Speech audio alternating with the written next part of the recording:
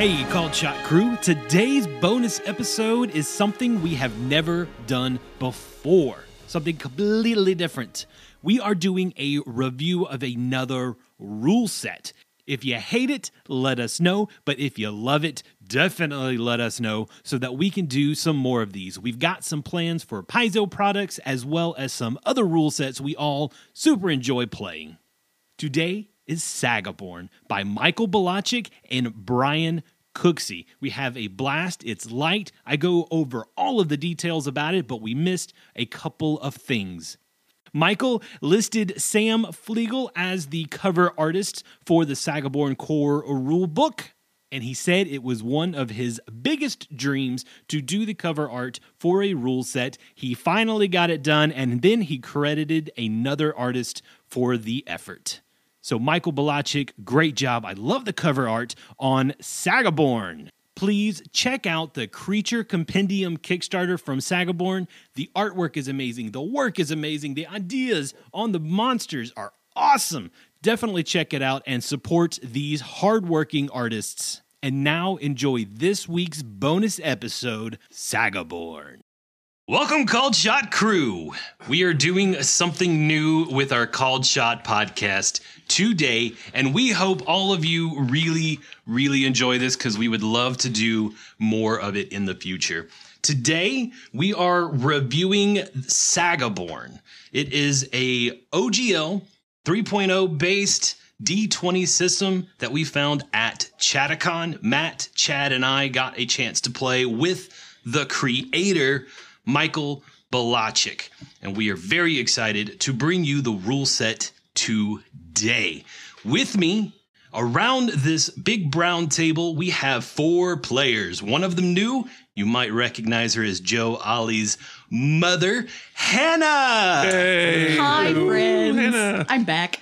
Yay! So we have Hannah here to play a character for us. We're going to go into the characters a little bit later. Next to Hannah, we have Adam. You're fun-loving Adam. effective, and I love it. He's got a computer in front of him. He is our recording engineer. And next to him, we have... I'm Matt. Excellent. And then we have who? I'm Chad. You probably know me better as Sebastian. Yes, very good. So let's get into first, the biggest question I know all of you are asking is, what the heck is SagaBorn? D20 system based off of the Wizards of the Coast OGL from 3.0. Now, for those of us that don't know, what is OGL? OGL is the Open Gaming License. It allows us to use a lot of the rules and systems from Wizards of the Coast for free. Then, if you want to find this game system, you can buy it on drivethrurpg.com. They have both print and digital formats. Or you can visit SagaBorn.com and DarkReturn.com. DarkReturn.com has a lot. It's basically a Wikipedia for the setting. There isn't a book for the setting just yet, but you can find any information you want from there. So the setting that he uses with SagaBorn is called Dark Return, the Lands of Uteria, and it takes place on the continent of Athales. They have elves. They've got dwarves, they've got humans, but basically magic and the elves have just returned to the land, but the barrier between our world and the dream world seems to be weakened. It's a little bit of a darker setting, a little more dark than I'm used to playing. I like bright, happy, fun worlds. This one is dangerous and ugly. They are also going to be starting a Kickstarter for their Creature Compendium. We are recording this session early so that we can release it shortly after their Kickstarter starts. So we don't have quite all of the information yet, but definitely go and find them as soon as possible. Hopefully, we even have a link in our podcast description. And we all like this because it is a rules light system. Literally, half of the group today has sat down and never looked at SagaBorn before, and they are going to learn and play as we record. We did a little bit of talking before we actually turned on the mics, but they really have no idea what they're about to get into. So, Hannah, how much tabletop role-playing have you done so far? Very, very little. So, sitting down at this game, happy, excited, scared? a mixture of excited and maybe a little bit of nervous, but Well, don't be nervous. We're all very fun, loving, generous people. Except for Adam, he's a jerk. I would know from experience. So is there anything anybody wants to add before we really dive into some more specifics of this game? Great. That means I actually did a good job for once. Look at me go. So, SagaBorn, let's talk about the characters everybody has chosen. I did some pre-gens so that you didn't have to actually get into the nitty-gritty of character building before we started playing today. So let's talk about race, class, some fun things that you're doing with your character, as well as talents, stuff like that. We'll get into all of it. We'll start with Chad. Who are you playing? I'm playing Cynric. I'm a human fighter. All right, I've got to write that down. Cynric, and of course you've chosen a name. I must ask, how do you spell it? Cenric. Oh, that's actually very doable. Cynric. I had to think of you, Wes. I appreciate it. But Cynric's I won't say standard, but a sword and board fighter. Heavy armor, scale mail, long sword, shield, up front, in charge, and puts the pointy bit in other things. So, as someone that loves to play fighter, what do the talents look like for a fighter in this kind of rule setting? So for talents with this game system, it's very similar to feats in either Pathfinder or D&D 3.0. But you get points at certain levels that you can spend on talents. They are 1, 2, or 3 points apiece. Most of them are 1. Few of the more difficult ones are 2 points. I think I only saw 1 3-pointer in the whole list. Can you save talent points? You can, from level to level. So if you only get 1 talent point, I think everybody gets 2 talent points at level 1. But if you want to save up for one of those 3-pointers, you're more than welcome to do so. So you do not have to spend them at every level.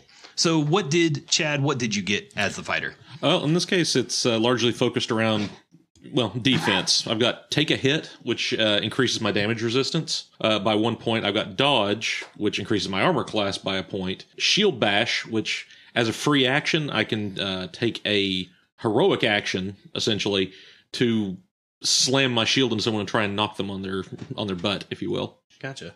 And since we've mentioned it, what's a heroic action? So a heroic action is SagaBorn's replacement for combat maneuver bonus and defense or grapple checks back in 3.0. It is a highly simple system, and I love it.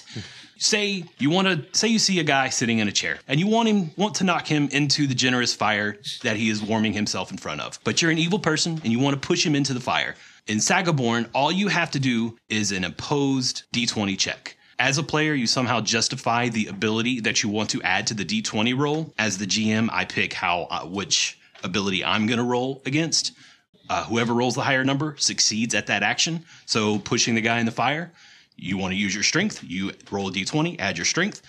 My guy is a little more dexterous. I just want him to try and roll with it and dive out of the way as part of the action. We do an opposed roll. If you roll higher, he winds up in the fire. If I roll higher, then he rolls away from it, even if you do succeed on your action. Yeah, higher roll wins. So how many It's an opposed roll. do you get to do these as often as you want, or do Yes. you have a pool of them? They are a standard action. Oh, okay, cool. It's like grapple, it's Yeah. like pin, trip, things like that. Very so cool. there's like a lot of wiggle room to kind of do whatever you really want to. They advertise on the back of their core rule book. It is a rules-light, story-focused system.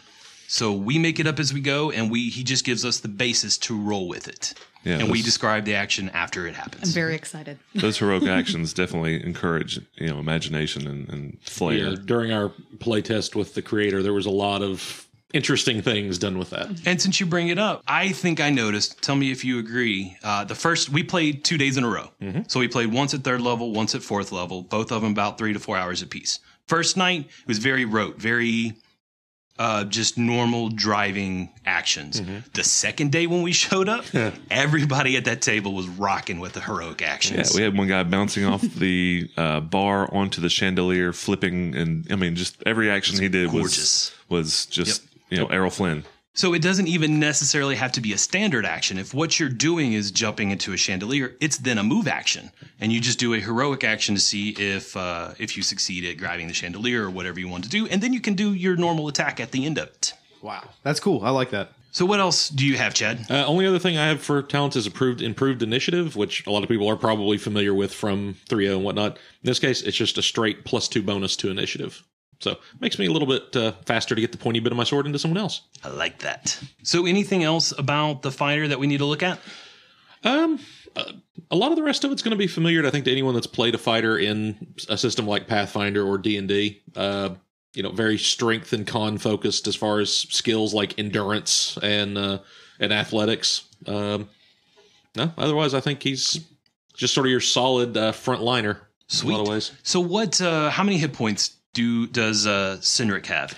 24. I just want to compare the hit points for everybody as we play, so we can show the difference there. So the fighter has how many again?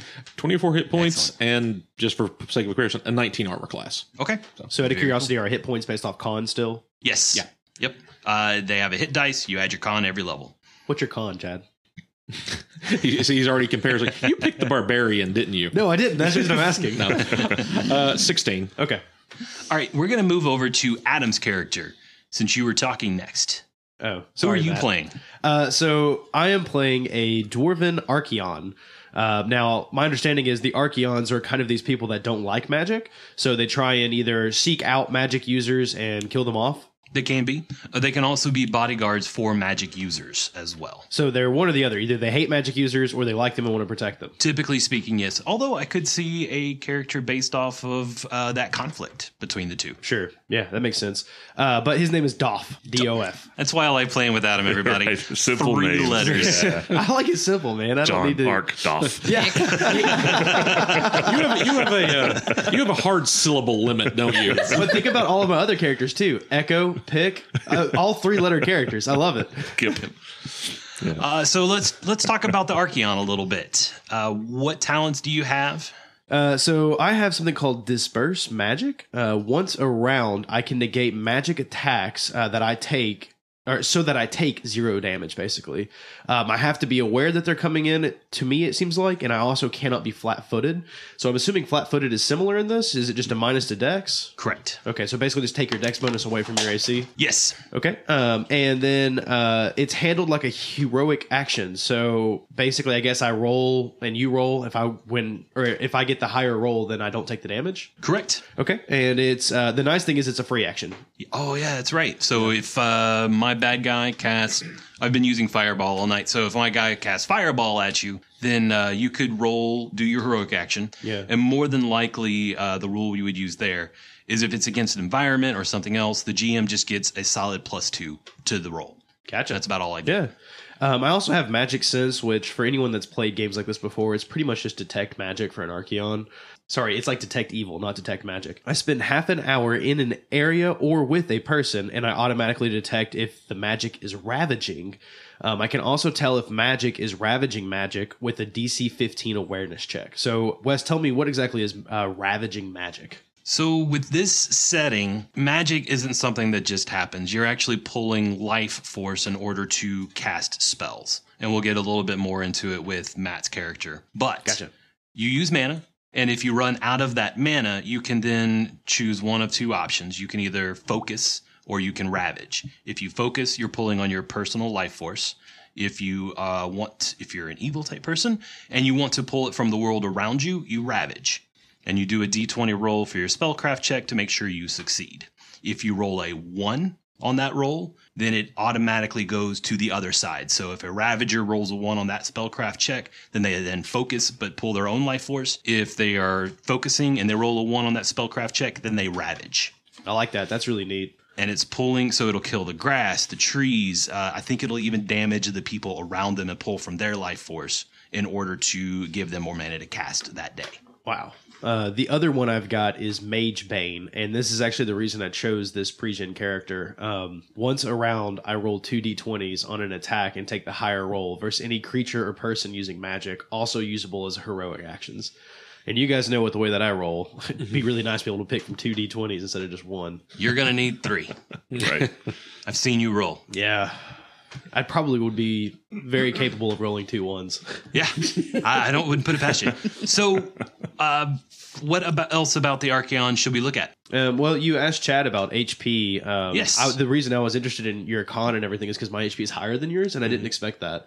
I've got 26 HP, which is not much higher, but I just thought it was kind of interesting. My con is an 18, so it's probably where I'm getting those extra points at. Yeah. The other thing that I've noticed I've got on my sheet, I haven't heard anyone else mention anything about it, is something called a legacy item. I have a legacy breastplate. So can you kind of tell me what is the legacy items? Because that sounds pretty interesting. I love the legacy items as well. There's a lot about this system that's pretty fun. Legacy items are basically your items that you've used, or they're generating story around your character. And then they level up and grow with you. So at level 1, you have your legacy item. And then at level 2, it gains a bonus. For weapons, it increases their crit range. For armor, it gives you a little bit of damage reduction. If it's a magic focus item, it allows you some extra abilities there with your magic casting. So as you level up, the item levels up with you. As you get higher in level, you then get second and third legendary items to go with you, or legacy items to go grow with you. That's really neat. I like that. I like the idea of being like able to grow with your equipment, because one of the things that frustrates me the most in other gaming systems is constantly having to upgrade, and you're not always able to upgrade when you need to. Right. So, the idea of having equipment that kind of grows with you, I think that's really organic and really, really neat. So I've noticed with my breastplate, I get 1 DR. So I guess if you do 5 points of damage, I only take 4. Correct. Damage reduction is really pretty amazing. And it's and in Pathfinder, you have the DR with a dash next to it. It's just everything, and nothing bypasses it. Right. So it's not like DR cold or DR evil Correct. or DR good, which is always confusing, because if it's DR evil, that means that you take less damage from good, right? It's Correct. the opposite of whatever it says, which always weirds me out. Like, with this, it's just so clean. It's so nice.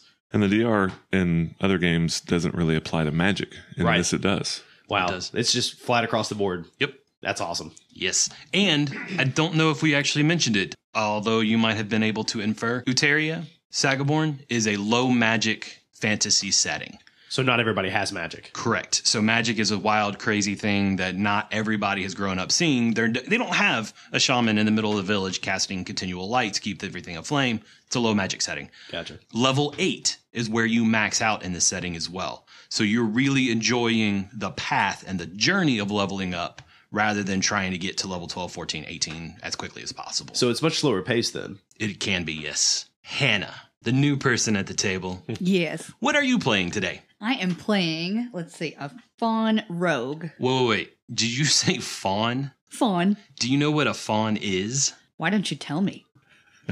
I was really hoping you would know so you could tell me. No, really, do you know what a fawn is? I mean, I've seen the Narnia movies, but... Okay. Yeah. I mean, you're spot on right there with Narnia. Right, Yeah. right. Basically a goat creature. Right. So top half of a human body, bottom half of a goat sort of deal.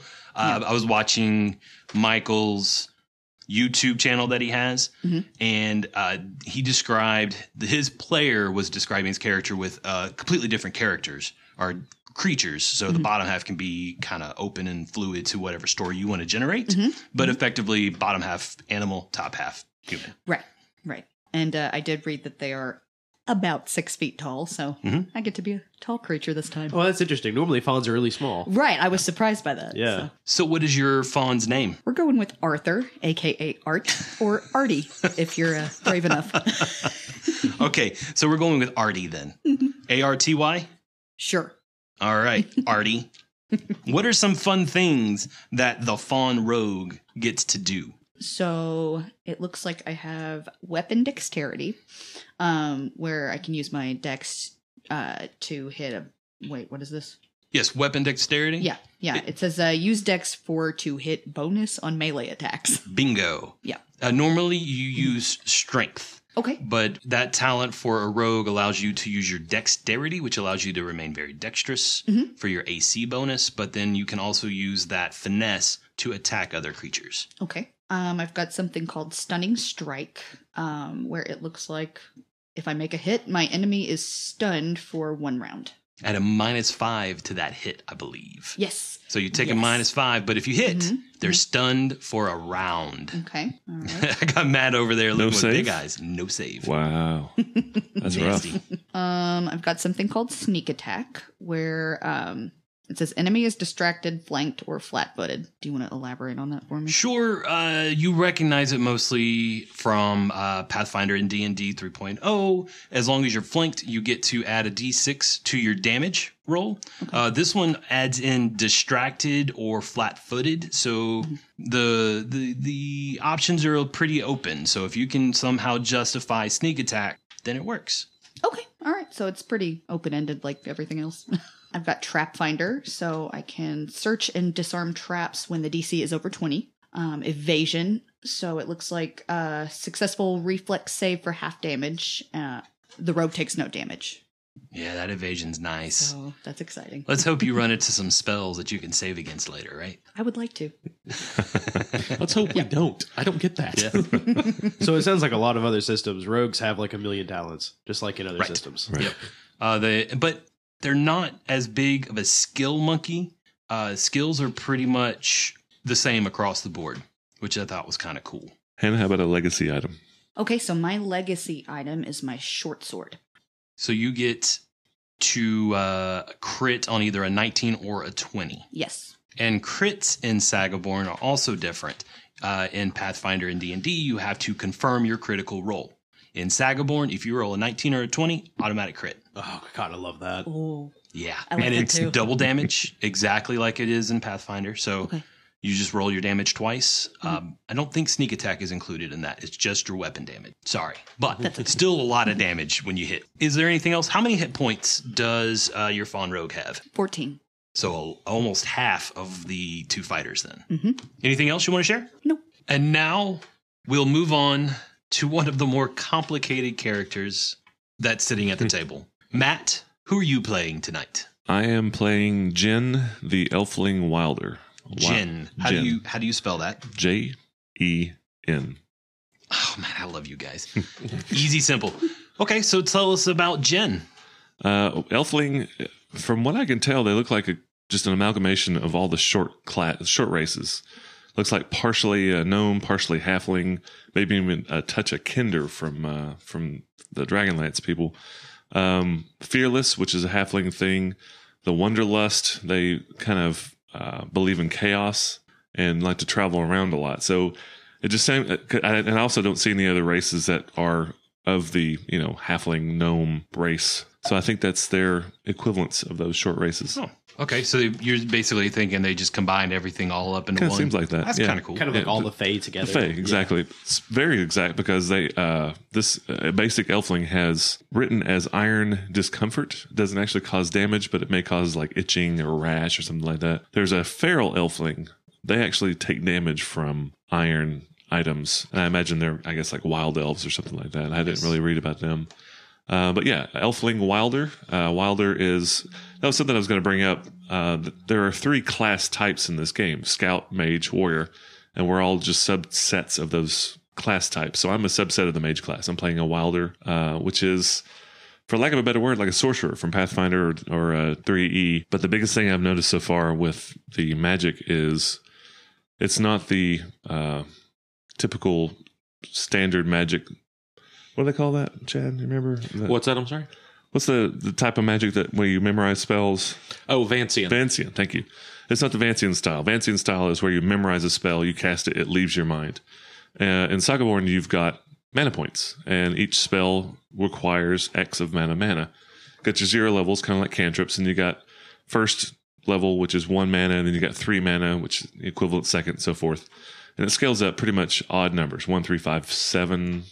Those are 1, 3, 5, 7. So there's up to 4th level spells. As a Wilder, I don't memorize spells. I just know spells, sort of like a sorcerer. But the spell list there isn't like a spell list for wizards or a spell list for druids and clerics. It's just a spell list that has all the spells, and everybody takes whatever they want to know. Oh, wow. So it So- applies to everybody.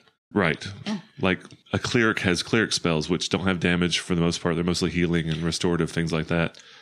All casters, all mages in this system can take whatever they want. So it's the feel is more that you're shaping magic rather than casting a known set of spells. Right. Yeah. And it's more worldish, more nature-ish, because you are pulling from your own will, your own special, will, for lack of a better word. And I think mana represents your ability to use your own personal pool of power, because when you run out, you can use focusing. Yes. Well, no, tell us about focusing. We talked about it a little bit Did we? before. Oh, I missed it. You just make a spellcraft check, and if you succeed, then you gain a little bit more mana. Right. I forget how much. Whatever you use. So if you cast a 3 mana spell, you save, or you take 3 points, or half of that rounded up if you save. So instead of spells being like levels, like compared to a 4th level spell, you may have a mana that costs, or you may have a spell that costs 4 mana. Right. Well, it costs 7.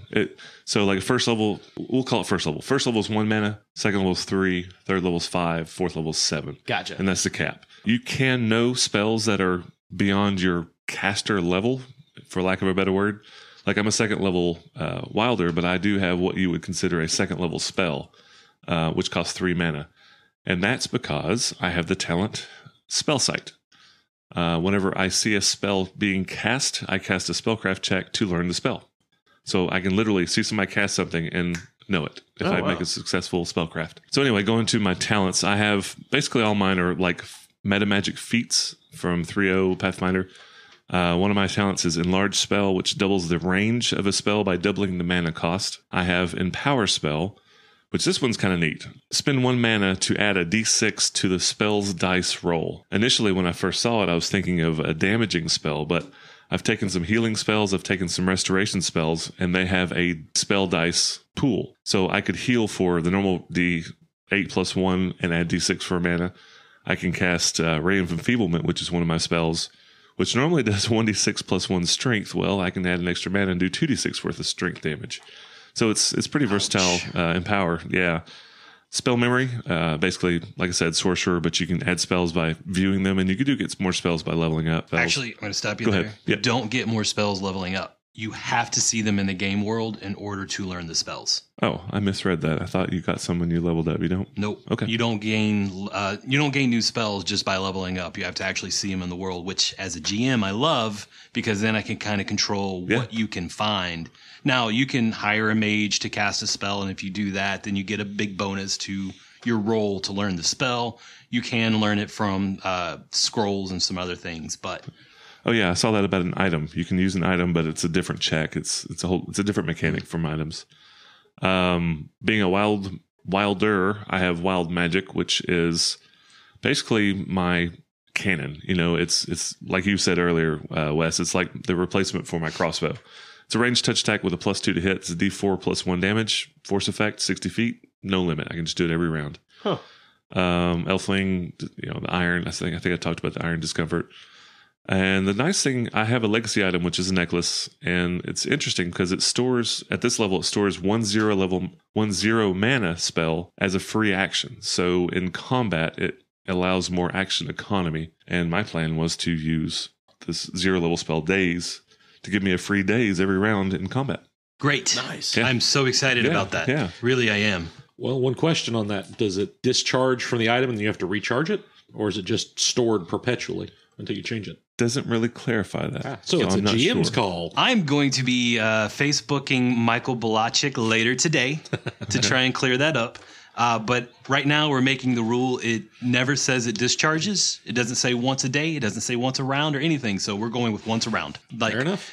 And here's why. The DR for a legacy item of armor gives you that DR permanently. Sure. Well, and I've noticed bows, same thing. A lot of talents seem to be once around, so I don't see why that wouldn't be once around as well. And that's what I'm thinking too. So, And it's a a zero level spell, zero-level not spell. huge, Yeah. but to be able to cast days all the time. And the legacy item, I was looking at higher levels, you can start putting more higher mana cost spells into the legacy item. So Nice. it does scale pretty well with level.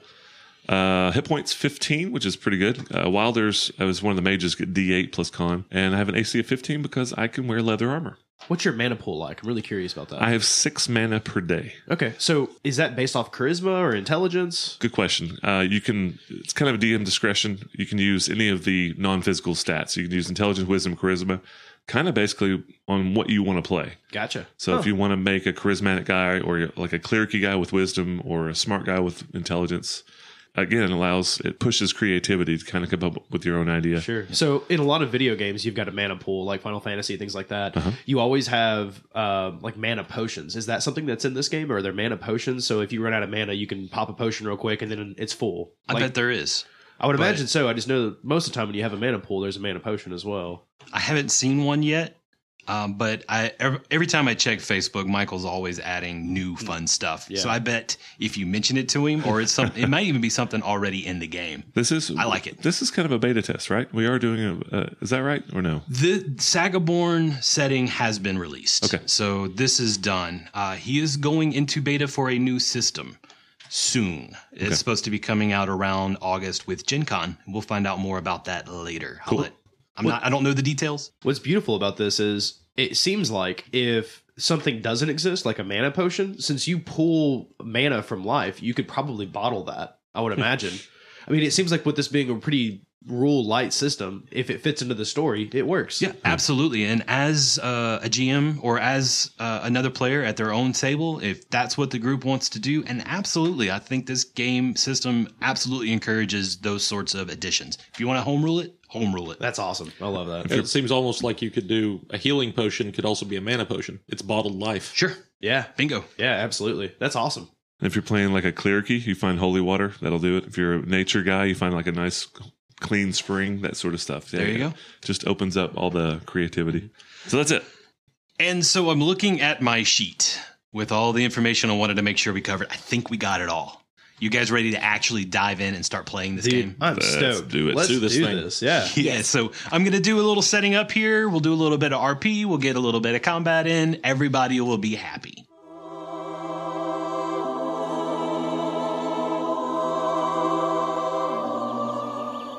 You guys have been hired by the group in this setting that hires people to go do fun stuff. They're called the Wanderers. Ooh, shady. So effectively, if I was going to be playing this game for a longer term, I would have started you in the city. You would have found a post to go and talk to the Wanderers about doing this job. Well, we're skipping all of that. And we're going right to where you needed to go to make this job happen. You are at a set of farms in Utaria. It's just outside the city of, it's just outside of Ferryport. You have been hired to go and find out what is happening. About the most information they had is something creepy is happening. The farmers are complaining about demons invading their farm system. They're not really sure what's going on. As a group, you've been hired to check this out and find out what's going on.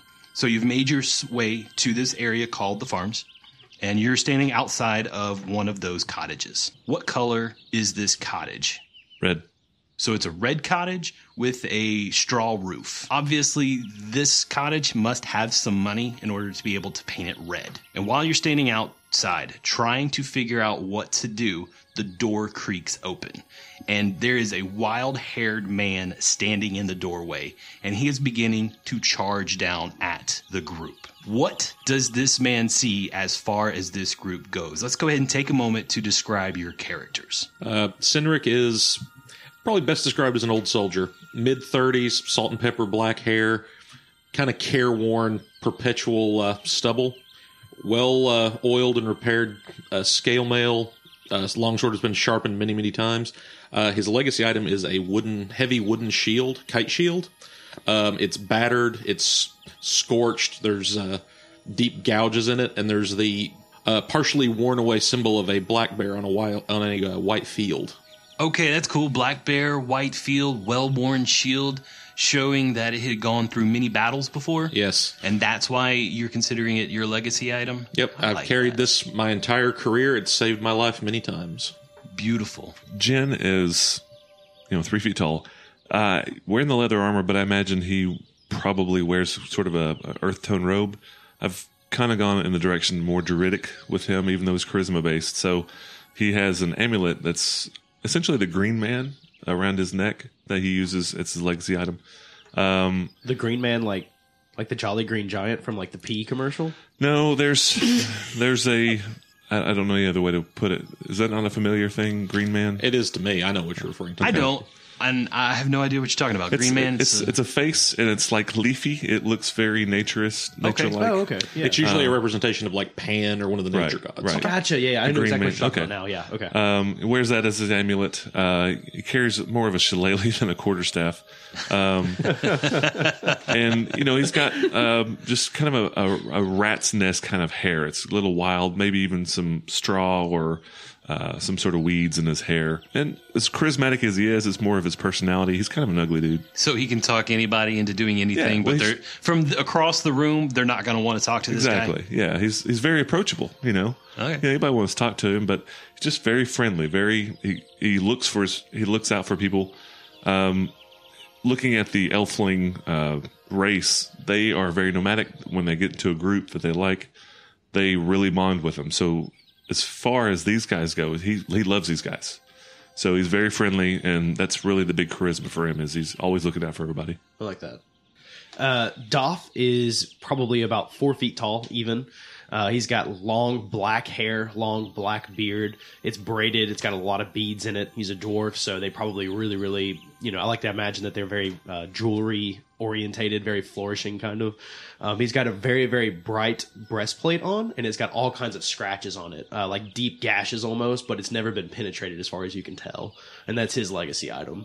It's got a big phoenix on the front. I like to imagine it's something that's been around for probably passed down in his family. Maybe an old dwarf before they left the land and came back created it. And it keeps him protected. I love that idea too. The Phoenix with the Green Man. Hannah, you have a lot to live up to here. What have you got for us? I know, this is wild. Let's describe your fawn. All right, so my fawn, Artie, he's about 6 feet tall. He's leather clad. Everything he's got on is leather, and from the waist down, he's full on billy goat. What color billy goat? Gray. Ooh, I'm gonna go gray. Yeah. All right, gray. So is he gray like older? No, just gray. He's a younger dude. He's handsome, and I'd like to think he's gregarious. Everybody's his best friend. He's the cool guy. I can't wait to watch you play this out. Oh goodness.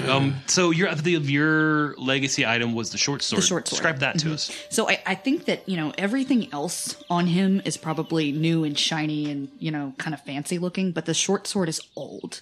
I think it's probably an heirloom type item, maybe passed down from his father. So it's a little bit worn.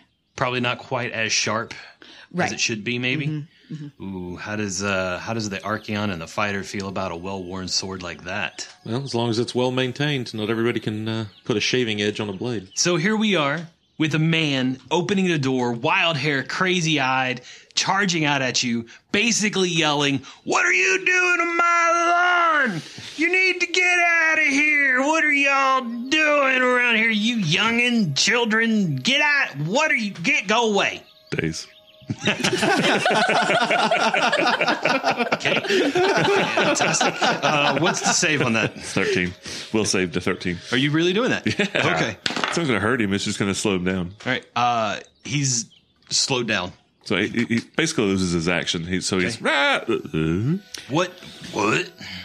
Is there a visual effect that goes along with that? Since it's in his amulet, that's his free action that he uses every round. The eyes of the green man kind of glow a brighter, like a lime green, and then no other actual projectile comes out. So it's just more of a mental thing since the days. The eyes light up, and he just kind of fumbles for a second, like you lost your thought sort of thing. And he's fumbling around going, "What?"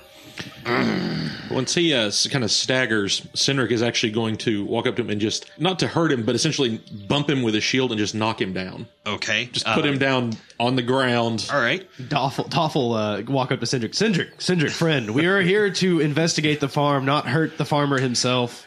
It's already happening. It's already happening. So let's do heroic actions. We're going to go ahead and get this right out of the way. Do your roll. And what are you adding to your heroic action I'm roll? going strength. So you're trying to push him over. Yeah, Cynric's just putting the shield up on his arm and just essentially body blocking this guy to the ground. Okay. While he's stunned. What's your total? Not that great, actually. 8. He falls down. He has -2. Oh, yeah. From the days. Yeah. Okay. He falls down. Yeah, and he is not happy. Now his face is beginning to turn red. Even the hair on top of his head is starting to look like a little bit of fire. Then it recedes a little bit. And he's just quiet on the ground, very sullen. Calm down, old man. Jen will rush over and just kind of see if he's all right. I mean, he's seen Cynric do this before. It's more like a soldier action, like stop. It's more of a showing force. He didn't try to hurt him. I get that. Almost a policeman action. Yeah, of exactly. control. Like it's just a soldier just reacting.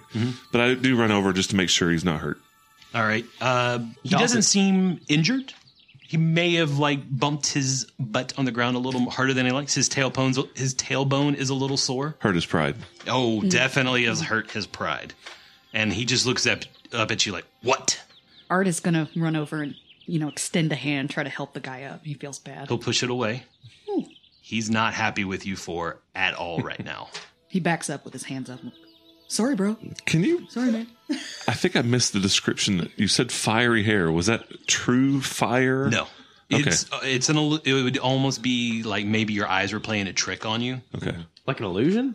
Not an illusion, Okay. but the blood rushing to his head so see. quickly, almost like it went out the top of his head and then came back down. I'm in a sinus drug haze today, so Jen will hold his hands up.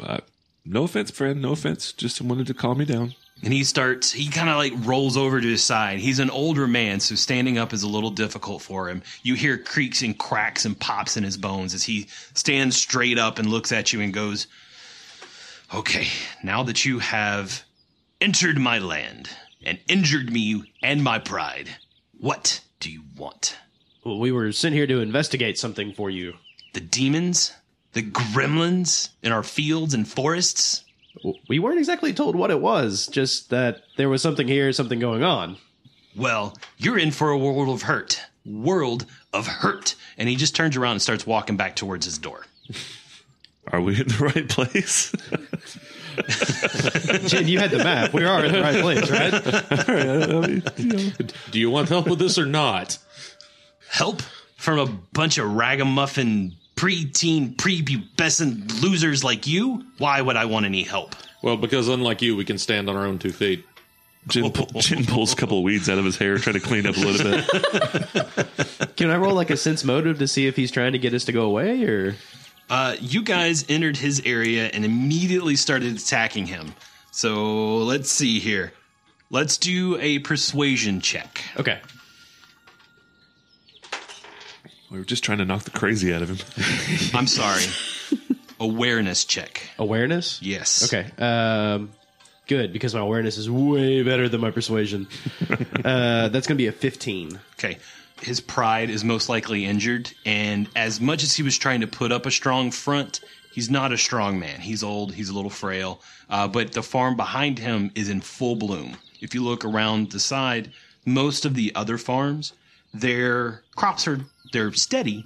It's still early in the season, so the crops are lower, but his are fully double what everyone else's is. Friend, I know that you were probably upset because we came onto your land, and my friend Cendric here, he attacked you, and he's just a little, he wanted to make sure he was not being attacked by you. We can see that your crops are clearly much better condition than all of the other farms around here, so we assume that you may be able to do harm to us. And we don't want that. We're here for you, and we want to be able to help. So what's your name? Tell us. Jen's nodding vigorously. My name is Victor. Hi, Victor. Nice to meet you, Victor. He's not going to give you a whole lot, but that's what you've picked up from your sense motive, basically. Okay. And moving forward, you guys tell me what skill you think you should use, and we'll kind of go with that as well. Okay. And we'll play together and find out which skill we should actually roll under for these, because these are much bigger headings, so we have a little more freedom to play with. Awesome. Very cool. Yes. So, Victor, there are demons about? It looks like your farm's doing great. I was under the impression that something was wrong with your farm. The people around here are scared to go into the forest because of gremlins and demons attacking us. I mean, what's happened to make you think there are demons and gremlins? Little wild-eyed. He goes, just go into the forest and you'll find out for yourself. Have you seen anything? Demons? Yes. Seen the gremlins. Yeah? Okay. You've seen something then. Oh, yeah. What do they look like? They look like death. Well, that's a little vague now, isn't it? Possibly. I don't think I want to go into the forest. It'll be okay. We'll figure out what's going on. Buck up, Artie. We've seen worse. We can do this. What part of the forest, then, old man, if you're not willing to tell us what you've seen? He kind of just points down the path and it's towards the general direction of the forest, but it spreads out before you in 180 degrees, and the path kind of branches off in a couple of different areas. He's like, if you want more information, you should probably go talk to someone else. And he continues to make his way towards his door.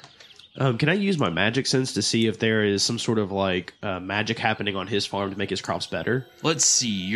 I think your It's really just ravaging, but I'm wondering if he's Yes. using some sort of ravaging magic to steal from the other farms. awareness check. Ooh, that was a good one. Nice. 23. There's the possibility. That he's using magic to Yes. steal from the other farms? Probably not steal, Okay. To assist his but own definitely his own assist his own. Assist his own. Okay. Victor, can you give us an idea of someone else to talk to? Is there another farm nearby? Persuasion. Sure. Give me a persuasion roll. Yeah, let's see if he's actually going to give you a name. 17? A 17 will work. He'll just kind of like, Marjorie will probably be in a lot more willing mood to talk to you whippersnappers. Where can we find her? He just kind of looks like, well, you found me, didn't you? It wasn't difficult. Well, thank you very much, Victor. Let's we'll talk to your friend Marjorie and see if we can get a little bit more information. And he'll storm his way back into the cottage. He'll slam the door shut behind you, and a couple of pieces of straw fall down from his roof. What the hell's that guy's problem? As we're walking away, Jen kind of throws his thumb back at him and is like, I'm probably older than he is. All right, But so not near as cranky. Nope, there's nope. a few more cottages around that line the path towards the forest. Most of them look like they're tending a small field behind them. What color? Make one purple, one yellow, one green? Yeah, one, Sure. Check one the has a green one. fish, one has a horse, one has a, yeah. Absolutely. I love this. So which color are you going to go towards first? I like green. Let's do the green. All right. So you walk up to the green cottage. Days. Can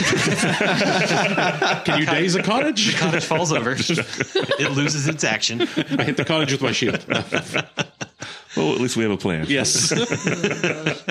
So what do you do as you approach the green cottage? How long was the walk between the two cottages? Was it 50 feet? Probably a mile. A mile, So wow, you're looking okay. at a little under an hour. Okay. The whole time on the way there, I want to be trying to just sense for magic of any type. Okay. So what kind of crops are we talking? Just like standard cabbages and carrots and just, nothing out of the ordinary. Just what's great for the radio is I'm nodding vigorously.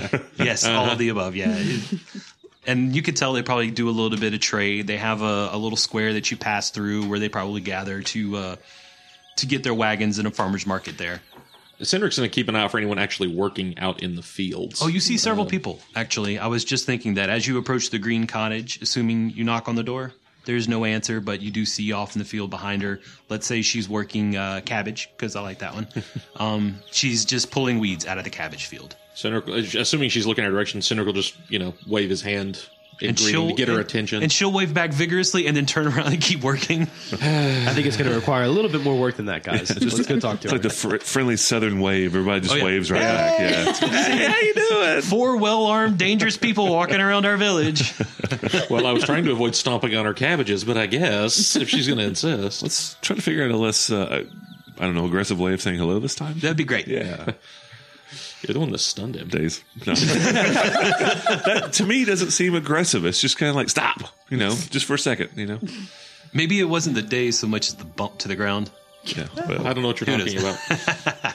Okay, so Marjorie is out in the field. She's tending the thing. She finally realizes you guys aren't going away, and she turns around and starts making her way towards you. She finally exits her cabbage field, and she goes, hello, can I help you? Are you Marjorie? Yes, and you are. And I'll give her your names. Victor said to come and talk to you. It seemed like he said that you may know a little bit more about what's going on around here. Some sort of paranormal activity? She looks at you cross-eyed. Paranormal?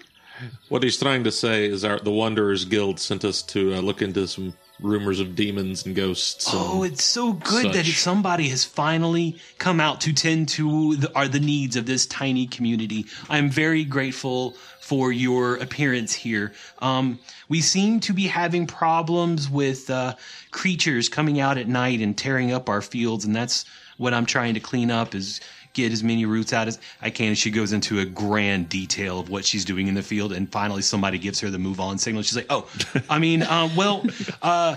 they seem to be coming from that path over there, and she points down one of the paths leading into the forest. It took 25 minutes to get to this point for you guys. I was literally about to say days. All right. One trick pony? Have you seen these creatures, or just the damage they've done? Mostly just the damage. We're way much too scared with the amount of damage they're leaving behind.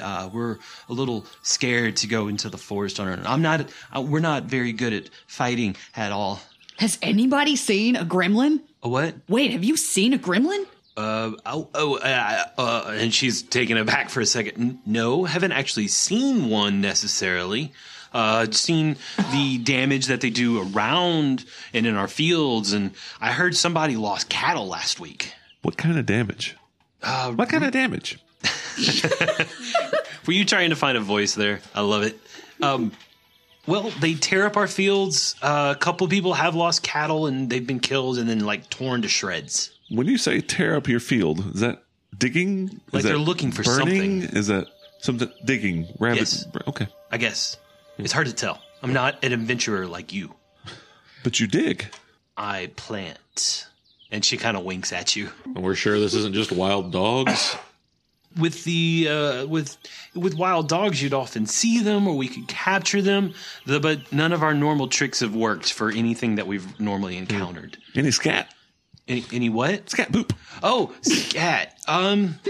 No, actually, Okay.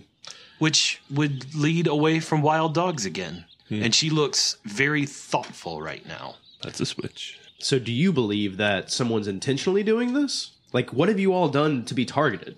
She kind of just shrugs at you and goes, "We've been here for years. For someone to come through and dig up our fields like they're looking for something seems not very nice." Are they targeting all the fields or just a few individuals? I've noticed his farm seems to be beautiful. What's, Well, the crops around it grow, but when they get to the middle, they start digging down. It's almost like they don't really want to tear up our entire field. Now that you've mentioned it, it looks like they're looking for something. Okay, which way? And she points down the path towards the forest. And she says, "You see 4 entrances into the forest from here. You have A, B, C, and D. They come out of C mostly." well, I guess we should head towards C, see what we find. See? And so you do. So you make your way down the field for a little while, and you're probably talking and conversing amongst each other and generally, dispelling the time as you're making your way down looking for signs. And eventually you see an image hanging in the air. It's sort of see-through, ghostly, and then you hear it start to wail and moan, and it kind of alternates between those sounds repeatedly. When you say image, like a humanoid image? Like Slightly humanoid, but definitely ghosty. I almost picture it more like the way this town would dress up for their autumn festival.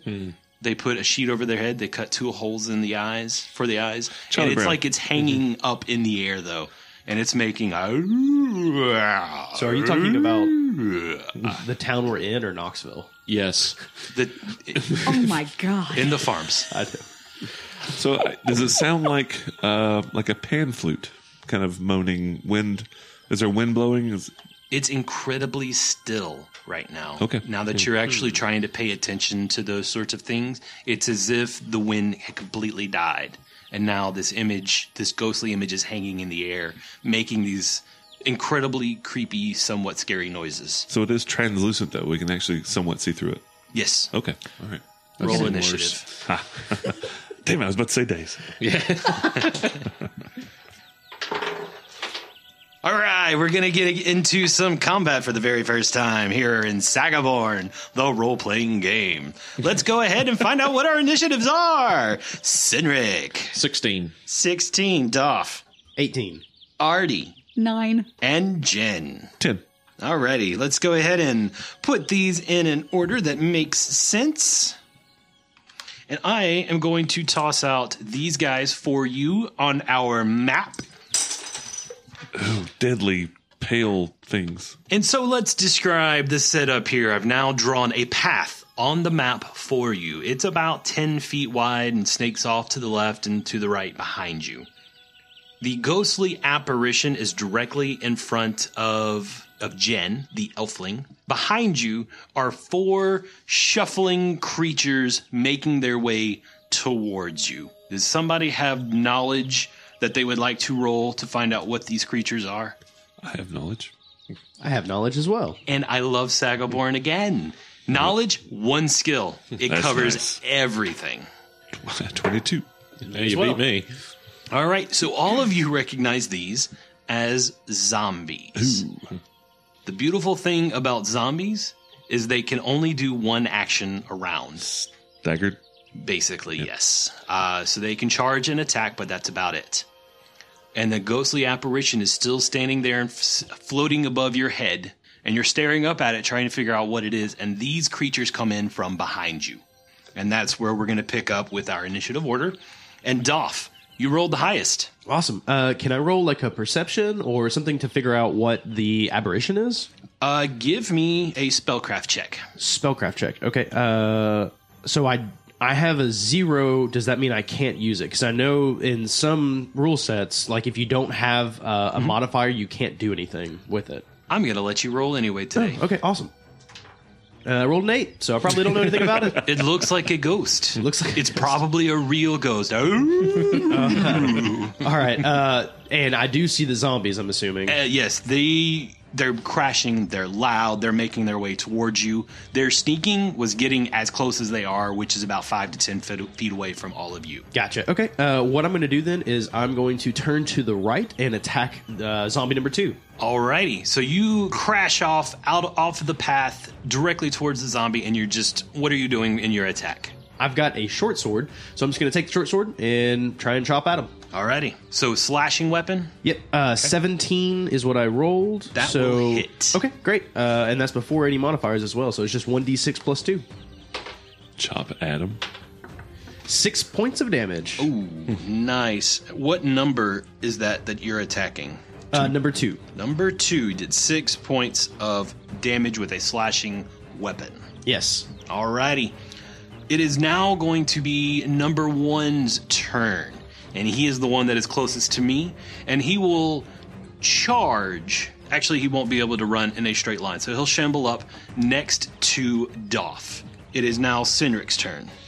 Okay, so the trees that were surrounded by it, do they have sort of like some of the pine trees stuff here, a lot of low, broken branches like down close to the ground? Do you want there to be some? Absolutely. Then yes, absolutely. Cynric is going to turn on zombie number 3, put his shield down, and bull rush it into some of those broken branches and try to impale it. Nice. I like that. Okay, so we're doing a heroic action in absolutely. round 1. I love it. Okay, go ahead and do your roll. You're using your I strength. am absolutely using my They will strength. use. Ooh, I rolled really, really good.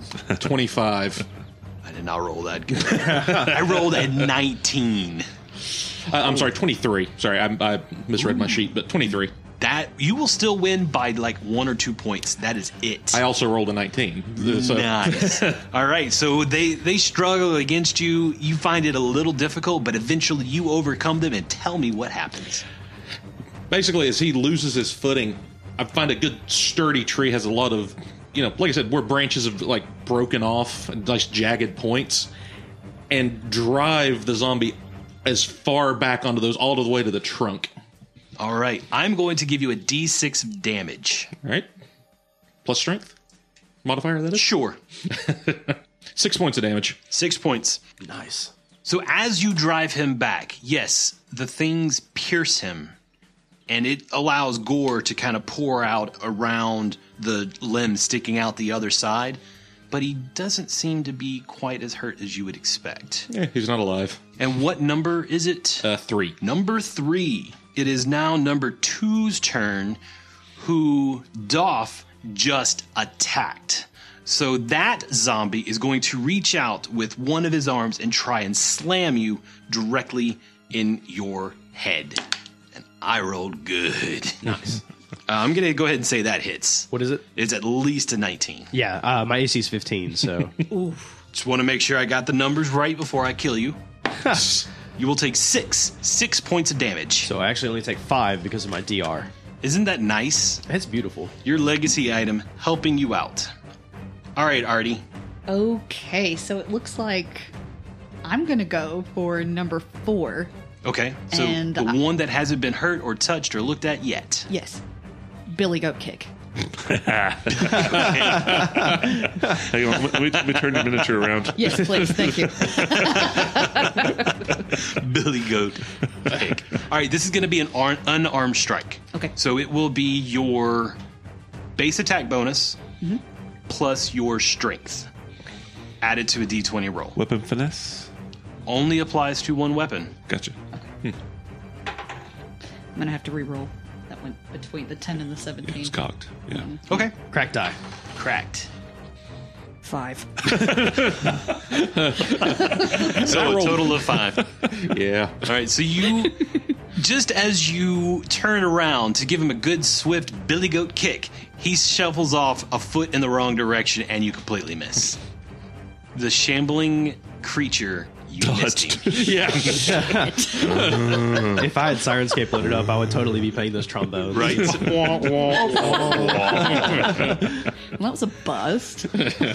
And now, the one that is impaled will merely attempt to pull himself off, or at least break these branches that are impaling him, and he will succeed. He rolled very well on that strength check. So he doesn't even try to slide off of him. He just wrenches his body to the left, back to the right. The branches break off, so there's still these limbs sticking out of his front, and he would go to attack you, but that's all he can do this round. Would those limbs sideswipe us? I don't think Come they're on that in. long. All right, Jen. Show me some magic. Can I give him a spellcraft check to identify the ghost? Sure. Yeah? Okay. 22. It's most likely an illusion. Okay. In that case, You even think it's a silent illusion, but it's making noise. okay. I have ghost sound. Is it something similar It to is that? exactly Okay. that. Because it is a repetition of sound. It doesn't change once you start noticing it's on a loop. So where's the man behind the curtain? So it doesn't really specify in the rules, but does Days work on these things, the zombies? Today it will. Sure. Okay. Free action. It looks like Doff has 2 beside him. Yes. The one he has not attacked, the one that moved up, I'm going to daze it Okay. as a free action. It gets a will DC 13. And he barely succeeds. Okay. And then I'm going to go full Yoda and start flipping towards the one that Cynric is fighting and touch it with heal. Okay. I don't know if that works like other... It will. Sure. Okay. So you're going to reach out and do a touch attack Yes. against this But I'm creature. flipping over. I'm like I said, full Yoda. Like, All right, I'm going to need your heroic action on that one. okay. Are you using dexterity for I that? have acrobatics. Okay, then use this skill. I have points. Not a lot. 14. Yeah. So you're full yodeling. 5 feet. You're going? 5 feet away. I am going to empower it, so I'm going to use an extra mana point. All right. And do D8 plus D6 plus 1 points of damage to the zombie. So you have to succeed at a touch attack. Oh, yes. Yes, I do. Right. 18 plus. Yeah. I just picture you having done this entirely too elaborate move Yes, for absolutely. 5 feet. Oh, definitely. 9 points of damage. Ooh. Against number 3. Number 3. Number 3, 9 points of damage, and it is not happy. If, you could tell whether or not a zombie's happy. All right, it is number 4's turn, and he is the one that you almost goat kicked, Artie. Instead, he is now going to slam you with a meaty fist. Is your AC 12 or less? It's higher. 17. Then he Holy will crap, miss 17 completely. AC? That dex is nice. Dude, no joke. Yep. I got you all beat. Probably. I'm All right. beat. So that zombie reaches out, tries to hit you with a large meaty fist, and instead hits a limb just above your head, breaking it off, but does no damage whatsoever to you. And that is the end of round 1. It is now round 2. Doff, it is your turn. All right, so I would like to use heroic action to pick up the zombie number 2 and throw him at the illusion, because it was never told to me that it was fake, so I'm assuming it's a ghost. So I'm trying to figure out what exactly is going on. So I'm going to throw something at it. And the most readily available object is Why not throw a zombie? zombie number 2. If all else fails. I'm assuming strength. It is up to you. You tell me. Yeah, I think strength. I mean, oh no, you know what? I'm going to use athletics. So that's going to be a skill. With heroic actions, you use an ability. Oh, so an okay, ability okay. modifier of some sort. Yeah, I would go with strength then. Okay. Rolled a 12, so plus my strength, that's going to be 14. Plenty. You pick him up and you go to throw him away from you towards the silent apparition that's making noise. So I am going to need you to give me a strength check to throw him far enough. Oh, okay. Because he's heavy. He's, a solid 150 pounds of dead fighting weight. 13. 13 on a d20 roll? Yes. Plus your strength? Yep. All right, so you pick him up and you throw him at the apparition. He only goes 5 feet away from you, though. Well, I didn't hit the apparition, but he's on the other side of me. You flanked yourself. Low wisdom characters are a son of a bitch, aren't they? Yeah, but they're fun. You flanked yourself. Oh, man. All right, Dolph, you have a bunch of move actions left. Do you want to do anything else? No. I don't think I want to do anything else. All right, the number 1 is going to take advantage of that flanking. 16. Actually, you know what? I just realized. Flanking does not give you a +2 in this game, as far as I remember. Okay. It just allows Hannah to use Artie to do sneak attack damage. Gotcha. But I don't think it does +2. The +2 rule is out of this game. No +2s here. Are there like 8 and others, things like that? Nope. Nothing. Nothing like that. That's nice. So it's just a little simplification. If you want to do heroic action to give people aids, you can do that. But they're heroic action, not aids and that sort of thing. So 14. Will that hit? No, I have an AC of 15. Alrighty. So he hits you, but it is not enough to pierce. What is the armor you're wearing? The breastplate with the phoenix on it. Oh, so it hits that phoenix and it flares a little And bit. it adds like another ding into the breastplate. One more piece. Cineric. Cynric will step back just slightly, rock back on one of his feet, and draw his sword, and just do a draw cut across the zombie. Just right. try and behead him, just straight up. Just go ahead and chop it off at the top. And what number are you attacking? Is 3, correct? 3. All right. Finishing him off. I hope so. 15. That will hit. Excellent. That's 1d8 plus 4 points of damage. 5. And it falls to the ground, undead, lifeless. All right. Then, since I haven't moved, Cynric is actually going to turn, and since my shield bash is also a free action, he is going to essentially kind of shoulder Artie to the side a little bit as he passes him and try and knock the zombie to the ground that's attacking him. All right. Move! Out of the way, shrimp. I'm 3 feet taller than you. I can't count. 20. That is plenty. And he falls down prone. Thunk. And the zombie is on his back. Sort of helpless there, Mrs. Rogue. Now stomp his face! And guess what? It is... So that was Cynric's turn? Yep. It is now number 2's turn. And he's going to turn around and try and hit Doff. I rolled a 15. I add 2 to that. It will hit. I will do a little bit more damage to Doff. 3 points of damage. And he slams you in your meaty head. I thought Archons could take care of themselves. I'm trying to. I'm fighting 2 here, right? Right. Come on, man. I like to imagine getting hit by a zombie would be like getting hit with a bowl of lasagna. Like that lasagna feeling. You know what I mean? Like, yeah, exactly. I kind of figured it was being slapped with a raw steak. Yeah, something like that. Yeah, exactly. And Artie, it is your turn. What number is that? Which one? The one I'm closest to. That's number 4. Number 4? Four is And- on the deck. And he's prone, but he's alive, right? Correct. Well, I mean, Ish. He's moving. How does prone work in this game? That is a good question. Hold on just a minute. Let's actually look that up. Prone. Character knocked down is considered flat-footed and does not get their dex bonus. Standing up from prone is a standard movement action. Are there attacks of opportunity in this game? No. Well, actually, there can be if you want Optional. them to be. Gotcha. It is an optional rule. Would you guys like to use them? Nah. Not for this. Nah.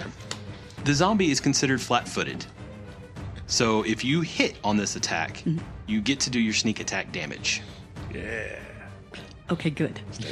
Do your thing. So at this point, Artie's pride is kind of wounded. He's getting angry. He's snorting a little bit. Maybe a little bit of, angry goes out. So at this point, the dagger comes out, and we're going to go for the elbow drop / stab combination. Nice. I love it. Full WWF over here. Roll away. What is your attack number?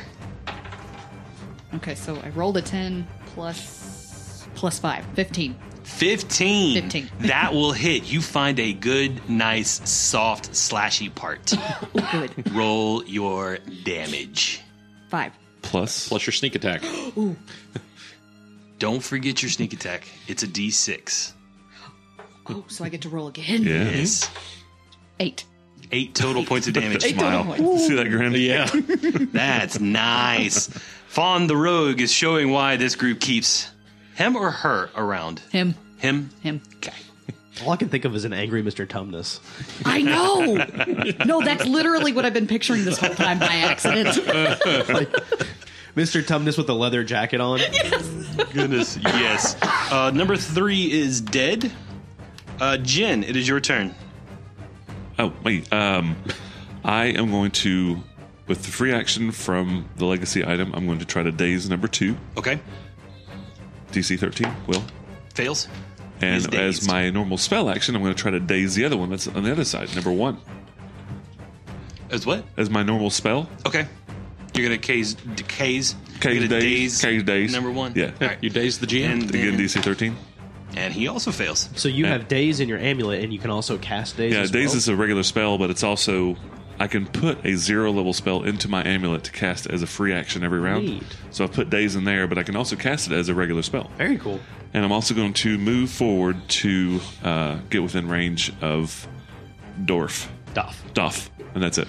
Doff the dwarf. It is now number 4's turn, and he stands up. That's all he does. But he's got a font on top of him. Everybody give me a reflex save. Uh-oh. I was waiting for something else. Oh, there we go. All right, Chad. Natural 20, so 22 total. I think that'll succeed. So that was Senric, Doff, 12. Artie, 20. and Jen. 11. So Doff and Jen, you have failed. The other 2 of you have succeeded. So you will take half damage, except for Artie, who will take no damage. Did you actually cast a fireball? Yes. Of course he did. Yes, I did. He's been hinting at it all day. And so, directly behind that ghostly image, which is now faded out of existence, put him about another 10, 20 feet down the road. Yep, right about there. Right in the middle of this entire group, a fireball has exploded. This is how we end the game. This is for a lot of you. Fireball does 5d6 points Yeah. of damage. Oh my god. 17 points of damage. Is Jen down? Dead. Oh, -2. -2? Yes. So Jen is hurting. You said 17 points? Yep. I've got 2 hit points. So Doff is at 2 hit points. Doff is at 2 hit points. And how is Cindric feeling? I have 17 hit points left. I think I've been hit more than anybody so far.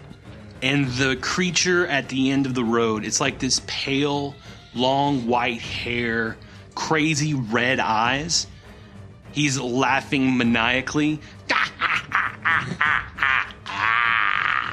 I will find what I'm looking for, and you will all die.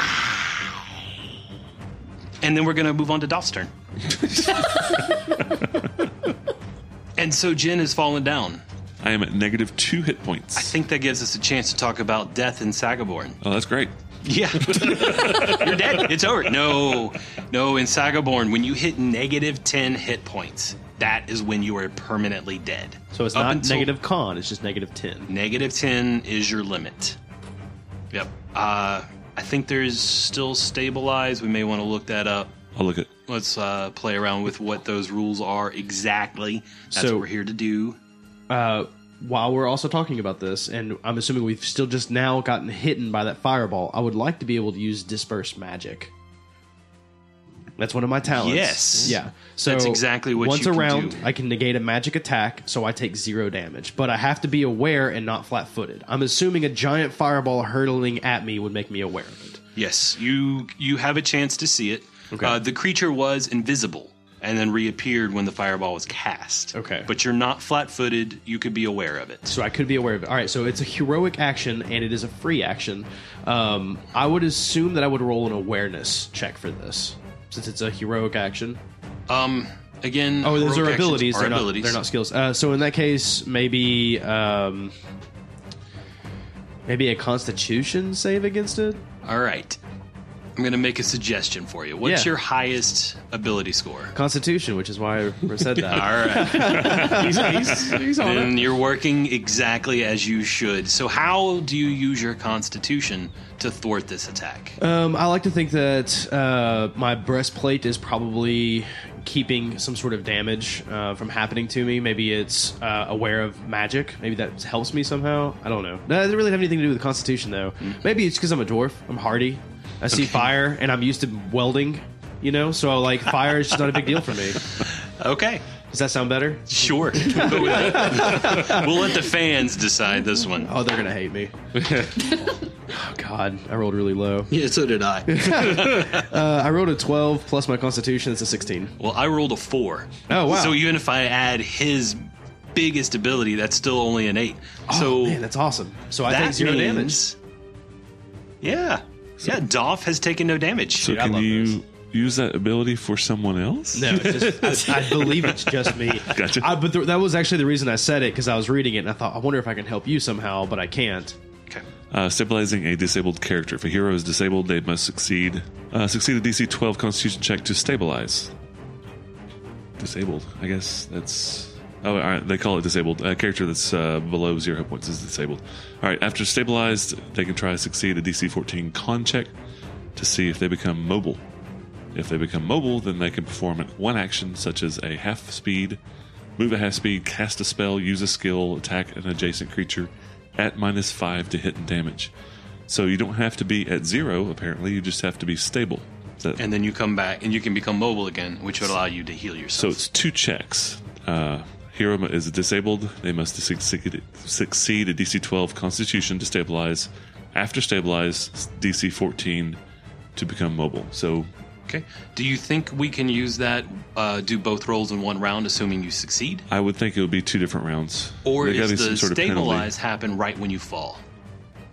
See, it sounds to me like I'm the immediately stabilized- disabled. It sounds like it would immediately roll. You immediately roll whenever you're disabled. So To stabilize. to stabilize. So for Then today, then the following round, mobilize. so for today's, now off. that this creature has cast a spell, you were knocked disabled. So let's do your stabilize check right now. Okay.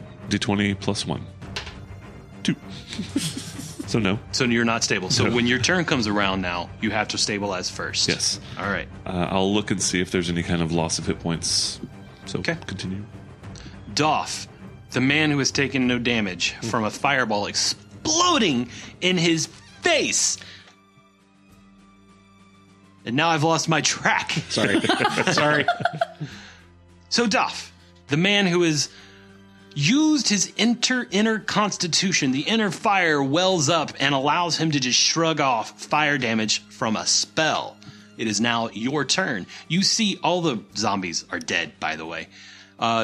You see at the end of the path, a good 20, 30 feet away from you, a cackling, albino, red-eyed creature. So Dolph is probably like hopping up and down and like patting out his beard from being on fire, like scorched. Ow, ow, ow, ow. So he's like patting out his beard, patting out his hair and everything, and checking his little bald spot. He sees this creature. Can I roll an awareness perception check? See maybe if I'm familiar with the red eyes. I mean, it sounds like it's pretty descriptive. Have I run into something like this before? Give me a knowledge check. Knowledge check. God, man, I can't roll today. That is going to be a 9. A 9. About the best that you can get out of that is you notice pointy ears. 20 ears. Yes. Interesting. Okay. Dolph will. Look at this. So with 2 movements, is it with like I can move 40 feet since I have a movement of 20, or if I run, can I move 80 feet? Does that make sense? I don't know. I can't remember. All right, so kind of what I'm imagining is I would really like to be able to charge at this guy. I think he's right at 40 feet 50-ish feet away. How exactly does movement work in this rule set? I've got a speed movement of 20, so I know I can take 2 movements, which would be a total of 40. But if I'm running, do I get to move 80 feet or? So I may have screwed up earlier. I said it was 2 move actions, but it is not technically 2 move actions. Okay. 1 move action can be split with another single action. Gotcha. So basically, I can move a maximum of 20 feet. It's not that I have 2 movements of 20 feet. Correct. So you can only move 20 feet in a round. Okay. You can choose to attack, you can choose to cast a spell, you can choose to do a heroic action, you can choose to do a move action, a standard action, and stabilize. Those are all single actions. Okay. So here's a question for you then. If I choose to make something a heroic action, does it make my movement speed any larger? Does that make sense? Like if I'm doing something you deem heroic, can I do something a little extra? I like that idea. Let's do that. So Okay. you're trying to charge. Absolutely. Which we Well- don't have any specific rules here. Sure. So let me give you a little bit of background. My whole thing is with being an Archeon, we protect magic or we hate magic. With me, I like the idea of kind of doing a little bit of both. I like people that use magic the right way, and I hate people that steal from the land and the earth and whatnot and use magic incorrectly, which is what I'm assuming this creature's doing. Well, he cast a spell on you, so he's automatically using it wrong. Exactly. Yep, pretty much. So Dolph will, like I said, he's patting out his beard. You son of a bitch, you're using magic incorrectly. You shouldn't do this. And he'll charge at him. All right, give me a heroic action to charge. I would imagine that since I'm charging, to me that seems kind of athletic. Having to have the stamina to run at him with my sword straight out and kind of stabby. So I'm going to use my athletics check. Wait. No, it's a heroic action. Right. Heroics are abilities. We'll get you there. Yeah, I don't know why. For some reason, I think skills and Pathfinder. And since you're doing a charge, you're doing a heroic action against the environment, right? Or just the general, just a general roll. So I am just adding +2 to my roll. Okay. 17 after my roll. That will do it. So you charge at that creature. Yes. And you get right up in his face. It looks like it's exactly 35 feet. Okay. So right there. Done. Awesome. I love it. And now you can get your attack off. Yes, exactly. So he'll have his short sword, and he's going to try and just stab him right in the throat. And I rolled a 9, so he's probably going to miss. After everything, that is a 13. That hits. Wow, really? Okay. Yes. So let's roll some damage. Man, I rolled low. 3 points of damage. 3 points of damage. And on that roll, Adam, did you roll 2d20s? I did not. Because but you know have what? that as an option. I as the would like Archeon. to roll that as an option, yeah. So I will use what is called Mage Bane. I get to use 2d20s, and this is once a round. Oh, one of them was a 19. So it's not a crit for me, but still, it hits. All right, so you definitely hit. You do the 3 points of damage. And now we are going to move on to Cynric. Yeah, Cynric is going to turn. He's scorched, angry. He's actually just going to move up his full 30 feet so that he's just a little ways away from the mage. And he is going to plant his sword in the ground and draw and throw a dagger. Ooh. And try and strike him with it. Dagger throw. All right. So I'm going to say that's going to be base attack plus dex, most likely. You should have it on that sheet. I don't know if it is. Ranged. Oh, yeah, you do have range on here. I'm sorry. I didn't realize you had the separate range. You prepared. Look at that I planning. am prepared. Yeah. Nice. I may very well have bounced that off of off the dwarf. That's a 7. Your name is Dorf the Dwarf? Doff. Doff. Doff the dwarf. Oh, okay. Come on, Matt. Which is even better.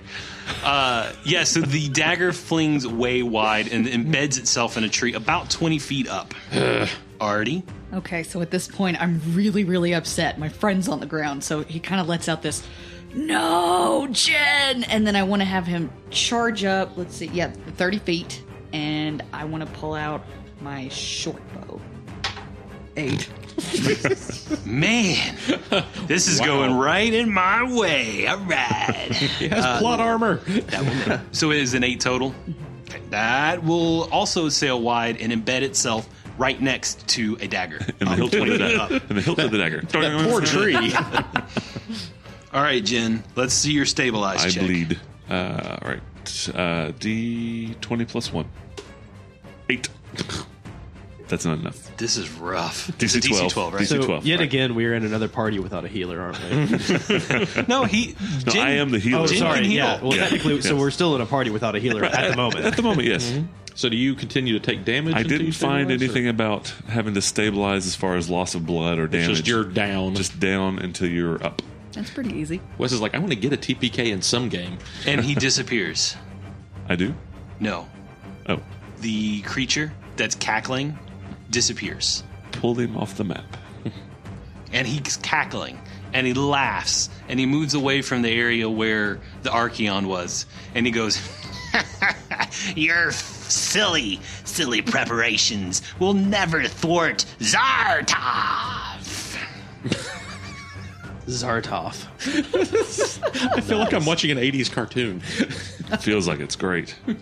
That wasn't a complaint. I'm glad you guys are excited because I know I am. All right. We're going to go back to Doff. It is your turn. The creature has disappeared. So with Magic Sense, am I able to tell where he's at with Magic Sense? I'm going to assume no. How long does it take to use it? No, well, because you spend half an hour.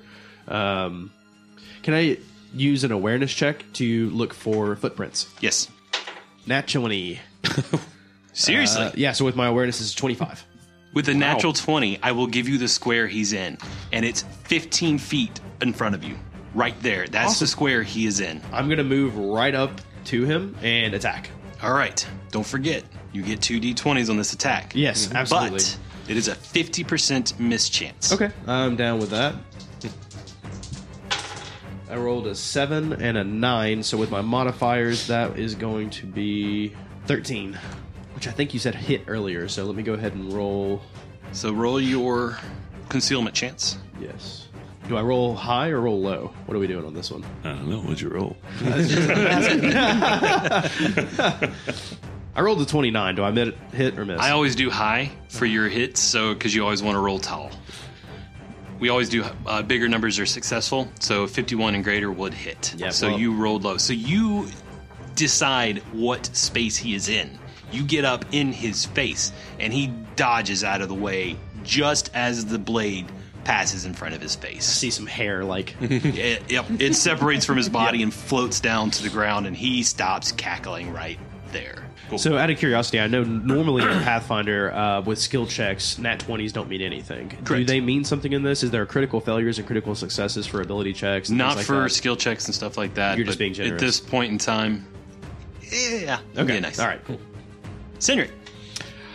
Well, having worked with the dwarf a few times, and I'm assuming he's not completely insane and has some idea of where the guy is. So You even see the hair float to the ground that he is separated.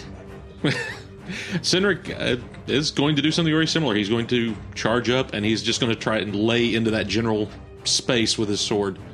Okay. I'll hit something eventually.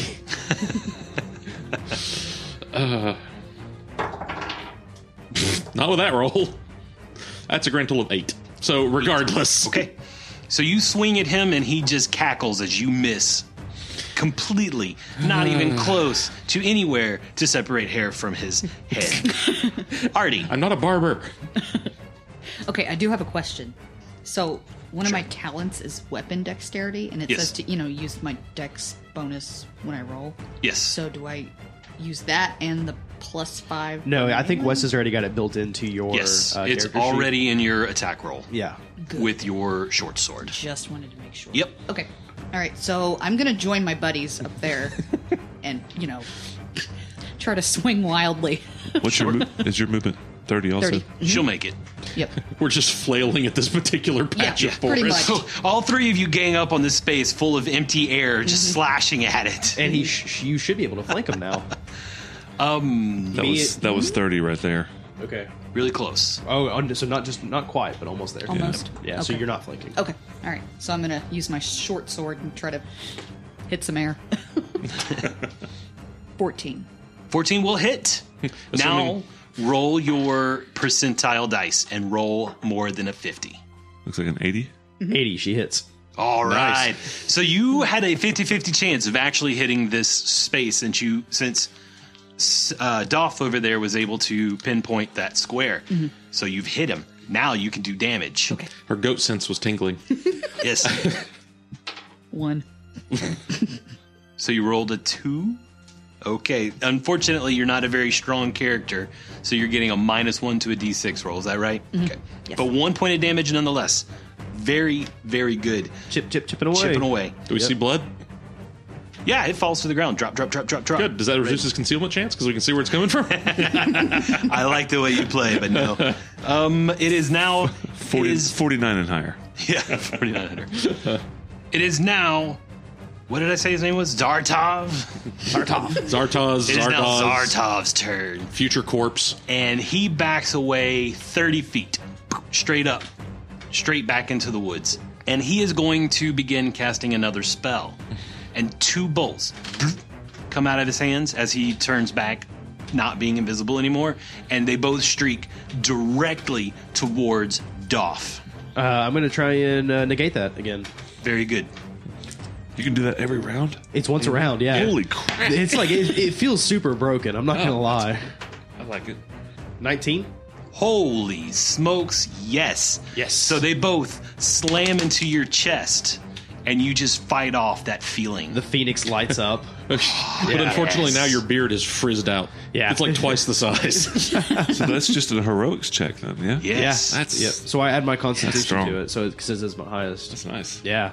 Oh man, that was the equivalent of magic missile. Unerringly strikes for 2d4 plus 1 point of damage, or plus 2 in this point. Like every time. And it just can't miss. Oh, wow. And he sees you shrug this off, and he stops. He stares. His eyes flash red, and he is gunning for you. Good. You also see a little trickle of pee. Thanks for that dramatic ruining moment there, I Matt. waited till you were done. Does he go invisible again? He does not. Okay, good. Doff, it's now your turn. And yes, you see a slightly darker spot around his crotch. And he's 30 feet away from me? Yes. I thought that was where Artie had stabbed him. I only have 20 foot Aimed speed. low. Since I only have a 20-foot speed, just like a fiend to run away far enough to where I can't reach up to him in one round, and he'll move 20 feet up. You got little legs. You sure you don't want to do another charge heroic action? You did it last round. If you let me do it again, I will. Heck yeah, man. This is what right. this is all about. Awesome. So in that case, I will heroically charge. You guys are the heroes of this story. 15 for the heroic check. That will work because All I right. rolled really low. And I like the heroic action portion of this. It's not a guaranteed success. Yeah, You don't that's just true. automatically charge. You have to beat me in a roll. And all you're doing is moving a little bit more. Yeah. And you're charging, which, in Pathfinder is double your movement anyway. So I Right. feel really good about this. Cool. Awesome. I like that then. And then when I reach up to him, I'll take my sword and try and slash him. All right. Awesome. 16 to hit. 16 will hit. Roll some damage, buddy. 12. Wait a minute. That's a D6. That's 5 points of damage. 5 points of damage. Chipping away very, very slowly as your friend behind you bleeds out slowly. Cindric. Cindric is also, he's going to charge ahead. When he gets close to him, the first thing he's going to do is going to use his shield bash talent. Oh, okay. You're going to knock him prone try and knock him prone All first. right. Okay. He is going to make his... I hope you rolled worse than I did. I got an 8 total. You win. Really? Yep. Wow. Booped him on the head. Did I say his name was Zartov? It's actually Scourge. I was going to say. His name is Future Corpse. Yes, it is. So he is prone. And then Cindric is just going to try and pin him to the ground with his sword, just run him through. All right. I am not rolling well at all. That's an 11. An 11 will miss. He's prone. He is prone. So what happens is you go down, you stab him, and you hit him square in the chest. And like this energy that's surrounding him sparks to life, and you see it surrounding his entire body, and it deflects your sword off to the side. Very cool. Already? Okay, so once again, I'm gonna charge forward with my little goat feet, just kind of like, Wait for me! and I'm gonna draw my dagger, and I just want to chuck it at him. You're right next to him. Yeah, just right straight down. So you're throwing your dagger from 5 feet away at this guy lying on the ground. Give me a roll. Aha! I hope you hit. That's so funny. It's like a Like he's not even worth bending over and stabbing. it's like an 8-inch throw kind of thing. 19. Oh, that will hit. And that was your total roll, correct? Mm-hmm. Okay. He is denied his dex. Okay. Yeah, So so you that get should your- be a sneak attack. So it should be is. 2d6. You Right. were able to find a soft, fleshy part. Wait, is a dagger a d6 in this? No, it's It's a D4. D4 plus a D6 in this case, yeah. Yep. 7. 7 total, -1 for your strength. So 6. Yep. So let me do some math here. Carry the 1. Alrighty. Jin, you've got to stabilize, man. They are needing you badly. Did it mention any kind of like being unstable for so many rounds? Like equals- loss of hit points. No, not loss of hit points, but I'm thinking death. Like if you're not stable for say 10 rounds, I mean that seems like a long time to go without taking any kind of penalties or anything. True, but you taken like I've been knocked out, right? So Well, that's true, and it's really only been like what, probably 12 seconds. this will be right at 12 seconds. Yeah, so okay, that makes sense. I mean, you're bleeding out, but maybe you're clotting, things like that. Yeah. Medical. I mean, hey, 20. 20. You are Nice. now stabilized. And from now on, you can roll to become mobile. Right, which is a DC 14. 14, right? Yep. I'm done. He's over there taking a nap. So now you're conscious again. No, I am able to become conscious, stabilize, and then mobilize. And then mobilize. Gotcha. Okay. This creature is now going to cast another fireball Right on top of himself. just behind everybody. So it only hits the 2 directly in front of him. 20 foot. Everybody give me your reflex That's saves. hot. Bastard. Yeah. I'm going to use my disperse magic. Of course you are. Okay. Then I need to roll my heroic action against you. 21. That'll be plenty. So you again absorb. What is that phoenix looking like now? Well, I like to imagine anytime I get hit Neon. with magic, it glows for probably 5 or 6 seconds and then it fades away. Like it's absorbing all of the magic. Kind of like the reason I was thinking Phoenix is it's letting you be reborn every time you would have died. That's cool. yeah, That's Very pretty neat. cool. Very neat. Cindric got a 19 on his reflex save. Okay. I imagine he just saw it coming and just put his shield up. It's already scorched and just let it wash over him. And now it's just a little more scorched. That white field is turning gray very Yeah. quickly. So are we seeing the life being sucked out of the world around us then as he's Not casting yet. these fireballs? No, in order to see that, he has to actually consciously ravage. Gotcha. So he's not already ravaging. He probably has a mana pool that's being Correct. subtracted from. Okay, gotcha. Yep. Every spellcaster pulls on their life force for their original mana. When they run out for the day, that's when ravaging That's when happens. ravaging happens. Gotcha. Okay, so I'm only rolling damage to attack Cindric. Cindric, 12 points of damage. Halved. Okay. So 6 points of damage total. Except I have DR, so that's 4 points of damage. Nice. Holy smokes. I still have I have more than half my hit points left still. And then he will dash. You'll have to stand up first. Yep, he has to stand up. Oh, that's right. So he casts it between your legs. A little, Yeah, basically. little bit. He goes, Just flick the pea over everybody's head, just arced it. he'll stand up and he'll curse all of your names and your mother's too. Now I wish Yeah, we to had 7 said, generations. now I wish we had said yes to attacks of opportunity. Doff. Doff will go ahead and try to attack him as he's standing up. 2 dice. Yes. Jen yells from the ground 45 feet behind you. 2 dice. 17 and a 12, so they'll definitely hit. 7 points of damage. He is not happy. He is indeed the word bloodied in all of its glory. Yes. Cindric. Stay down! And he's going to bash him with a shield again. Sleep. I rolled pretty good on this one. Yeah, you beat me. I got an 8. Okay, yes. I beat you with that roll. I'm still going to stab him. I mean, you forgot the stabbing part. So you open him up with the shield. Try and knock him down. Doesn't succeed. I bring the sword around and try and run him through. That's a 23. Nice. So, Yeah, that'll hit. That'll do, pig. That'll do. 6 points of damage. Ooh. Not good at all, Artie. Would you please kill him? Now we need to figure out what he's going after. Just kill him. All right, I'm going to go for the short sword again. Says the gruff 30-year-old soldier. Just murder him. We'll figure it out later. 12. 12 to hit. Unfortunately, that's not enough. Again, it hits this magic shield that's surrounding him. It deflects your blade away, and he's in the clear for a little while. Jen? I am going to mobilize. 14. Hey, exactly. All right, so now you can stand up. That was your action for this round. Sure. You can move. I will stand up. There you are. You're standing up. Guys, where is everybody? Now Zartov's turn again. Closes his eyes.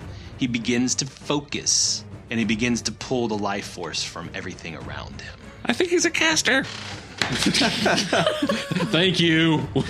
We're 4 rounds ahead of you. Just trying to help. Chad, I'm going to need you to stand up and look at this dice number that I just rolled for his spellcraft check It's a 1. It's a 1. It's a 1. to Ravage. I hope it is.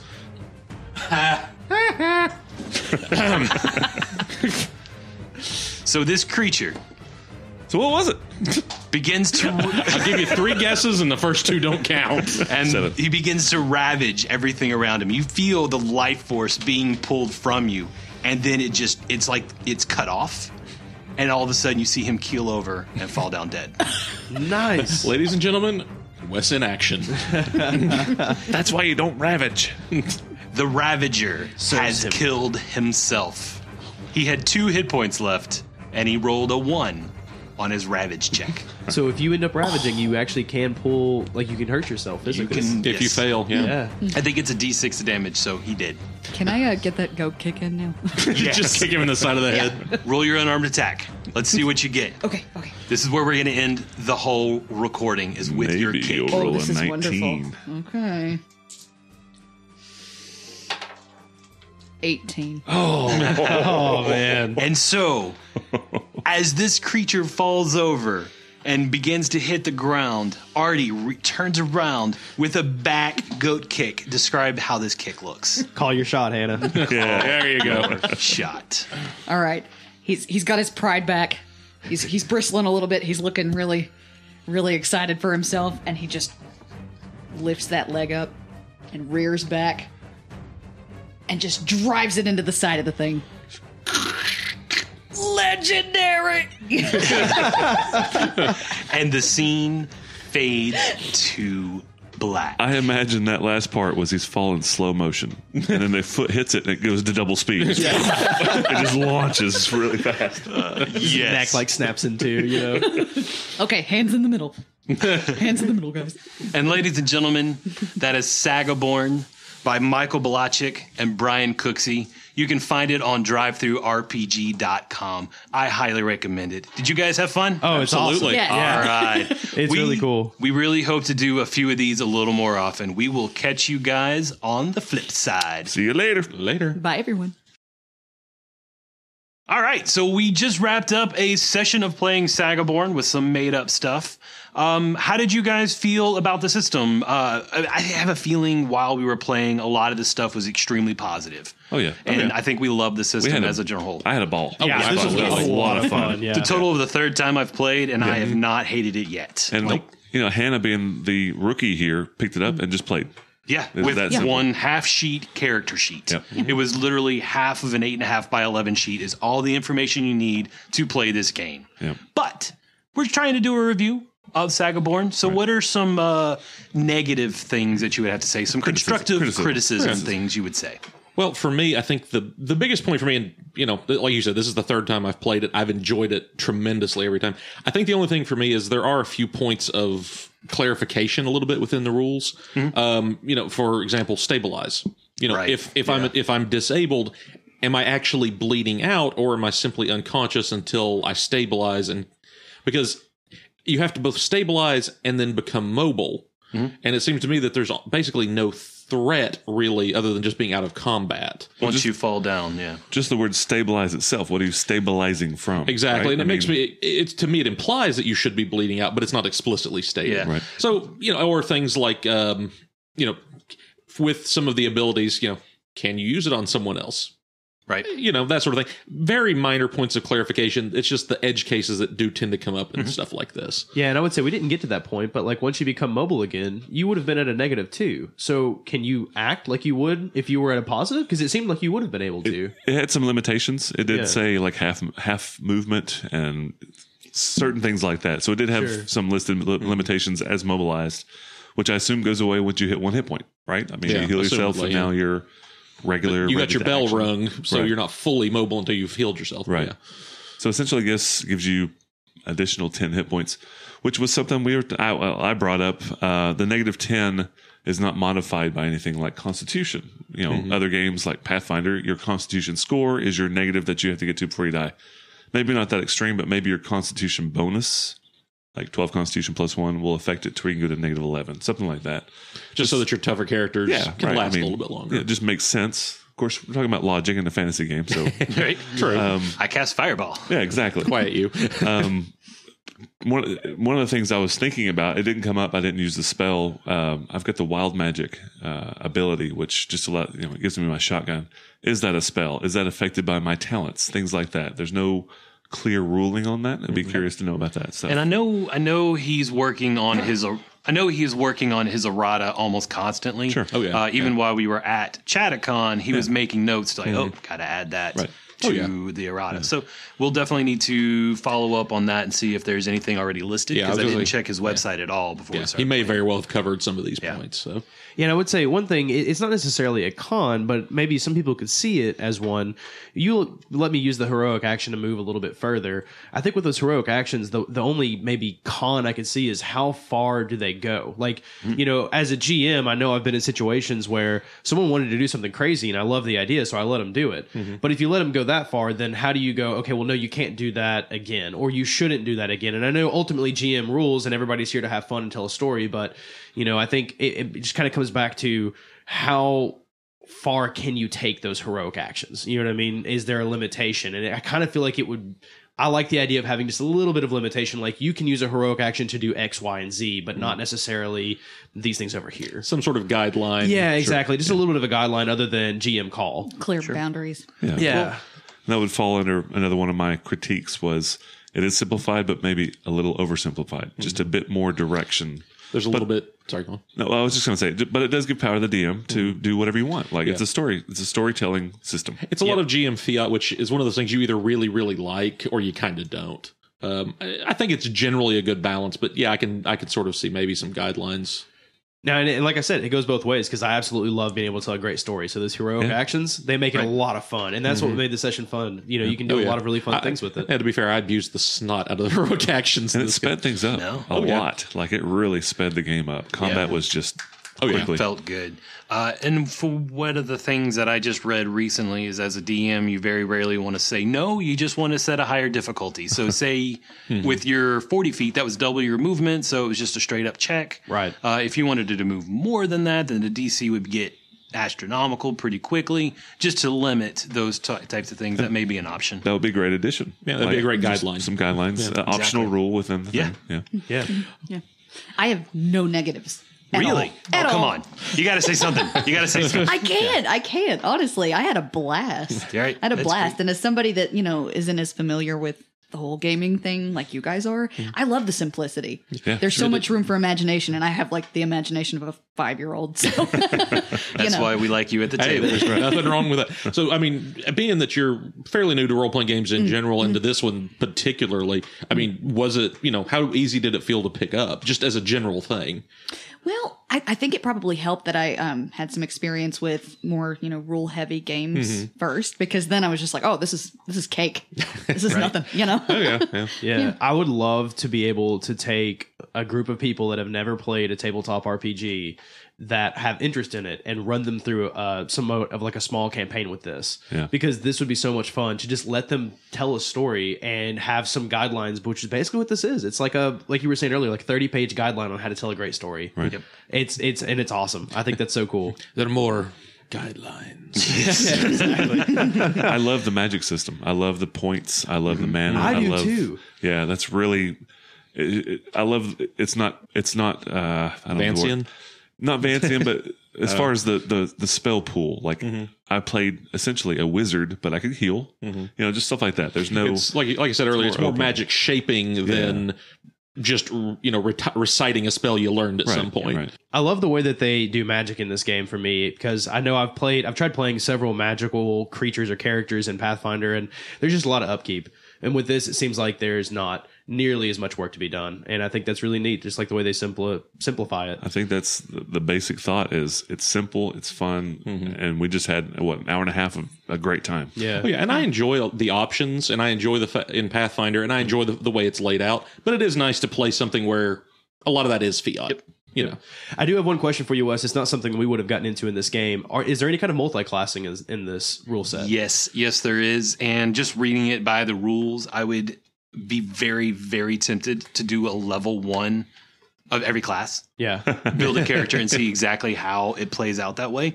Because they have 2 columns in the class build. The left column is what you get as you level up that specific class. So extra hit points, maybe some extra talent points if you're a fighter, some more spell stuff as a spellcaster. In the right column, you get as a character level. And it's the same on every single class. It's skill points, it's talent points, and I think a hit point here and there, as well as ability scores. So you get those at every level, no matter who you're playing.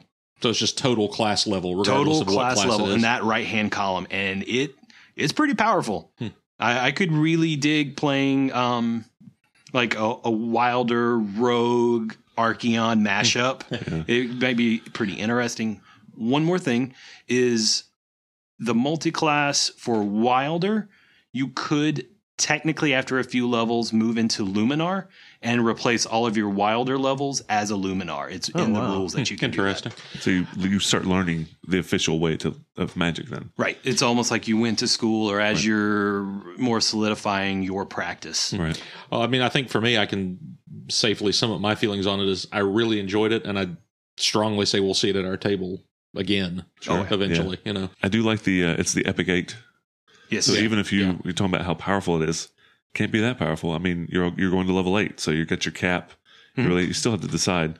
However, speaking of power, that Archon ability of just shutting down a spell every level, every that's round. so insane. That it looks like it needs some work on. It needs to be worked on because it seems very powerful. I mean, Well, but so the argument is, for me at least, we ran an hour-long one-shot kind of deal. We ran into one magic user, but from my understanding, magic isn't everywhere in this realm. So that ability may not ever come up again. Good point. You know, I mean, so it seemed broken in our session, sure, but it only seemed broken because we only fought something magical. well, and one-on-one. If it were him backed up by half a dozen archers, Exactly. he would be full of arrows, and he would be hitting me with lightning bolts. Exactly. So I So- think that skill is very situational, and I think it just so happened to be very broken in our situation. Well, and it is your primary shtick. Yep. I mean, you know. And I wanted to showcase it. Yeah. That's why I did what I did. Also, he targeted you. I didn't target the guy on the ground with magic missile, or either of the other 2 characters targeted you. Right. Was that part of Legacy? Or is that just Archon? That's just an Archeon. It's just Archeon. Because I played an Archeon in the Chaticon one that we played. Oh, that's right. And I had the same ability. It just, I didn't get hit with quite as much magic as Adam did. Yeah, there were also 6 or 7 players. Yeah, there at were that several table. more Yeah. in this of that. Yeah. This is lots of fun. Final So, thoughts? I think it was awesome. all right. So we're going to end this session with a 1 through 10 scale. How do you rate SagaBorn over the entire tabletop? Everything you know about tabletop games. Where would you rate SagaBorn? You know, as it stands now, with any additional clarification thing, I would give it a solid 8. It would easily move up into a 9 with some clarification, a little bit of expansion. That's pretty good coming from you. I know some of your critiques on other systems. I'm kinda so that's growly, yeah. Actually, really good. But yeah, I really enjoy it. Cool. That's the number I had in my head was 8 skulls. Yeah, 8 skulls. 8 out of 10 skulls. 8 out of 10 skulls. All right, we've got a new thing here. Adam, My number was 8.5. 8.5 skulls. 8.5 skulls. Yep. All right, so is it missing the jaw or the eyes? This is the jaw. Okay. Hannah? Solid 9.75. Oh, Really? Not even Really? a 10? No 10? Wes? 9.75. I will give it a solid 9 in my system. I just absolutely adore this system in all of its shape and form. I will definitely use it. Yes. I agree with Chad. You do some little refinement, some of the things we had issues with, easily close to 10. Very cool. And a lot of that could be handled by a little bit of optional rules. Yep. Just stuff like you can add this in if you want to, a little pick and choose, and yeah, it easily boosts it up. It's so minor stuff. Yeah, absolutely. Yeah. Also, by his core rulebook, he has artwork from some amazing artists in Yes, here. he does. Larry Elmore, is in there. Yeah. and just some guys you would really recognize. Sam Flegel, I think, is Flegel's the cover. Yeah. the cover art. Yep. So, And some of his own artworks in there. and he's isn't got it? a fair bit of Yeah. his own. Him and I believe his brother as well. Michael and Paul are Yeah. both featured in there as Artwork. well. That was, if nothing else, buy the book for the artwork alone. It is bar none one of the best artwork books I've seen. Cool. Anything else, guys? Thank you, SagaBorn. Yeah, Thank that's you, awesome. Michael and Brian, and the whole SagaBorn crew. We'll find you on Facebook later. Yep. Check Thanks, out guys. their Kickstarter, guys. All right. Thank y'all. See you.